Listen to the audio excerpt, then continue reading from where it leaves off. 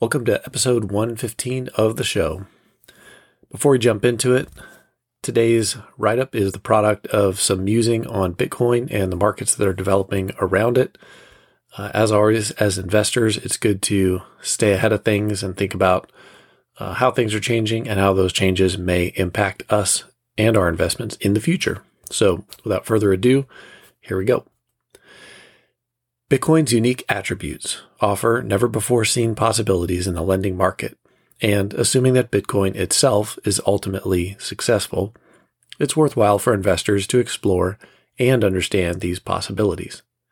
The fact that Bitcoin is a highly liquid, 24/7 global market built on instantly verifiable and securable cryptography, which can be embedded into smart contracts, results in never-before-seen possibilities to both lenders and borrowers. For the sake of clarity, it's probably best to break each of these subtopics down individually before combining them together again to analyze their impact on institutions and individuals. To further simplify the discussion, most of the examples presented will be from the borrower's perspective. To begin, Bitcoin trades 24 hours a day, 7 days a week, and doesn't close for holidays. In addition to being a 24/7 global market, Bitcoin is a highly liquid asset with an average daily trading volume that, expressed in dollars, often exceeds the volume of the largest companies in the S&P 500. For both borrowers and lenders, Bitcoin's sizable liquidity and 24/7 availability represent obvious advantages. Lenders can ensure that loans are properly collateralized at any point in time, and borrowers can access capital through borrowing at any point and with relatively short notice. It can be difficult to appreciate the difference between a 24/7 global payment network and the money in your bank account until you've experienced and interacted with both markets.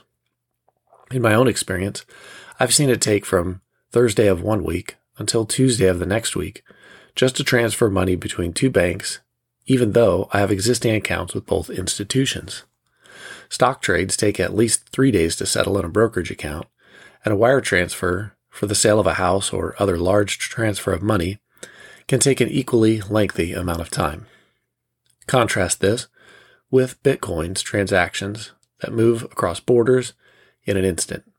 You can send Bitcoin over the Lightning Network from the US to Afghanistan in seconds, with no multi-day settlement time or KYC roadblocks along the way.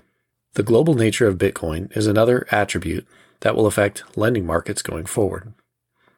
Like its 24/7 liquidity, its global scope is an attribute easy to overlook if you've never reflected on or interacted with it. Consider the advantage of a global asset from the perspective of a company doing business in multiple different countries that is looking to borrow in just one place. Let's use the example of a mining company that's based in the US, but which does most of its business in other countries. If the miner wants to borrow in dollars via secured loan, they could obviously use some of their foreign infrastructure or currency as a security against the loan, but the lender might be concerned that the collateral is at risk. If the mine is located in a politically unstable region, the lender might worry, with good reason, about the collateral being nationalized or devalued. Should the borrower use Bitcoin as collateral rather than foreign infrastructure or currency, then the lender would no longer be concerned about stranded or impaired assets. A Bitcoin held by a mine operator in a politically unstable region or war-torn region is just as good as a Bitcoin held in custody at the Bank of New York Mellon, but clearly physical infrastructure and currency is valued differently from one political jurisdiction to the next. The amount of authenticity of and ownership of Bitcoin is also instantly auditable. Like its other attributes, this is no insignificant feature. Consider the perspective of an individual looking to borrow against a valuable asset that they already possess. The most common form of secured loan for individuals would be a home equity line of credit, or HELOC. Securing a HELOC, however, will require at least a month in most cases. The lender must verify the property's title as well as any liens against it, and depending on the loan-to-value ratio, will sometimes require an inspection of the property itself. As anyone who has purchased a home knows, the process is the opposite of instant global settlement. Contrasting a HELOC with Bitcoin, we see that a Bitcoin loan can be secured much more quickly and in some cases within a single day. Given that the market for Bitcoin secured loans is still in its infancy, it's easy to imagine the process being even more streamlined as time goes on. The speed at which a Bitcoin-backed loan can be secured compared to that of a HELOC is driven by fundamental differences in the assets themselves. Verification of home ownership, equity in the home, and the home's condition simply take more time to establish in the real world than does the locking up of a Bitcoin in a multi-sig escrow account. One takes days, weeks, or even months, and the other only minutes. Other assets that might be used as loan collateral share real estate's limitations. Art, collectibles, precious metals, and even vehicles are equally challenging and time-consuming for lenders to value, and, even if valued appropriately, can be impaired by the borrower before the lender takes possession of the asset, should that unfortunate step be required. In the aftermath of 2008 financial crisis, banks across the U.S. found themselves in possession of droves of newly foreclosed homes. Real estate prices had fallen precipitously, which was bad enough for their balance sheets, but the situation was made worse in cases where the previous owners had nearly destroyed the asset that the bank now owned. Appliances, fixtures, and sometimes wiring itself had been removed by disgruntled former homeowners, and the banks were left with even less collateral value than they'd previously imagined. With Bitcoin as collateral, the collateral itself cannot be impaired by a disgruntled borrower, which, in effect, raises the value of that collateral in the eyes of the lender. Taking the comparison a step further, repossessing property is often a drawn-out process that can involve the legal system or law enforcement to resolve, whereas Bitcoin secured in a multi-signature address can immediately be transferred to the lender if and when that step is required. Each of these individually discussed attributes can be tied together and seen even more clearly by walking through the mechanics of a flash loan. Flash loans are smart contracts typically executed on the Ethereum network that allow users to borrow and return money within minutes of initiating a transaction. These contracts are only possible when using assets that trade around the clock, settle anywhere in the world, and where custody and authenticity can be verified in seconds. To better understand these unique financial contracts, let's first break them down into their component parts. According to Investopedia, a smart contract is a self-executing program that automates the actions required in an agreement or contract. Once completed, the transactions are trackable and irreversible. Smart contracts have multiple potential use cases, but the most widely used today are smart contracts for flash loans used in arbitrage.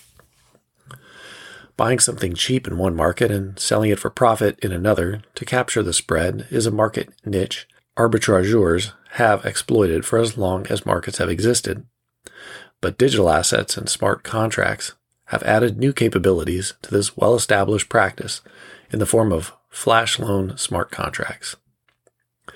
Assume that an arbitrageur wants to exploit the price difference of Bitcoin selling in two different markets.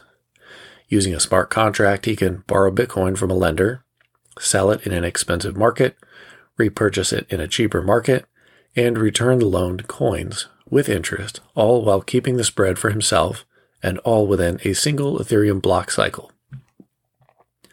The interaction between borrower and lender lasts from seconds to at most minutes, rather than the standard loan cycle, which can, as we have already noted, be much longer in traditional lending markets. On the surface, the entire proposition seems risky in the extreme, and to be sure, there are some risks associated with flash loans and smart contracts that are beyond the scope of this write-up. But there's one interesting safety feature built into the smart contract itself. The safety feature built into the contract stems from logic of the smart contract, in that the contract must succeed completely or fail completely, but cannot partially execute. Because repayment of the loan is the final step in the contract, then a loan that cannot be repaid will cause the whole contract to fail before it executes.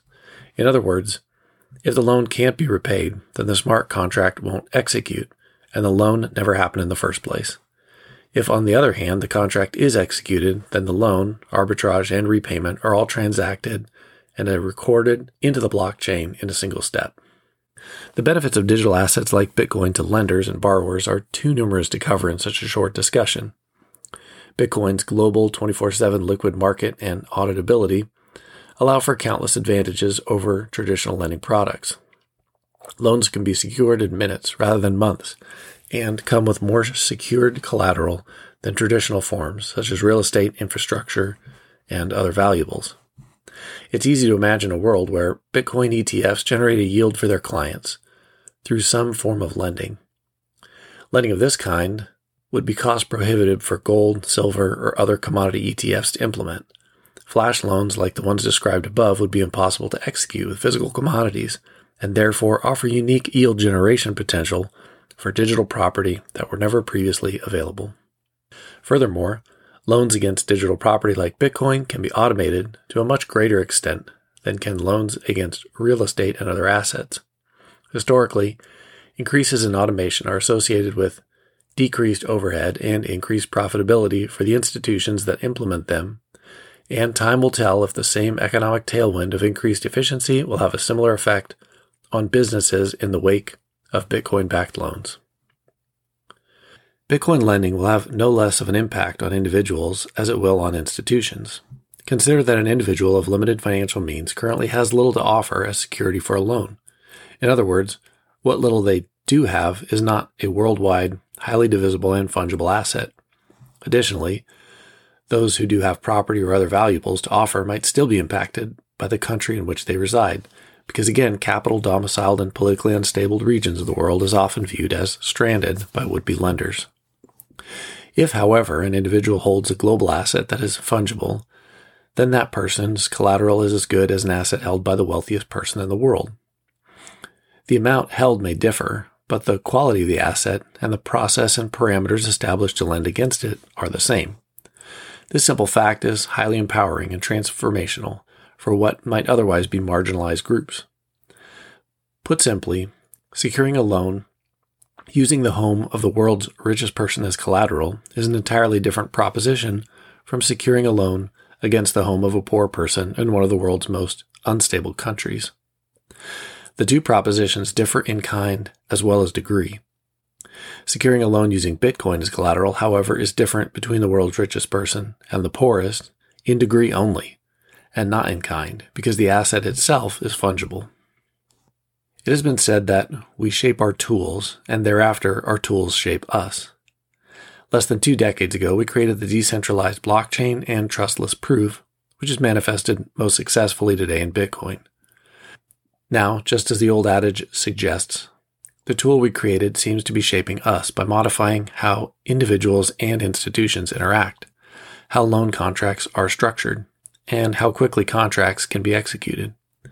It remains to be seen how successful the project will ultimately be, but it would behoove us as investors to continue to imagine what the future holds and to position ourselves as advantageously as possible for where the world is going. One quick disclaimer before we wrap up. I haven't engaged in any Bitcoin lending or borrowing personally.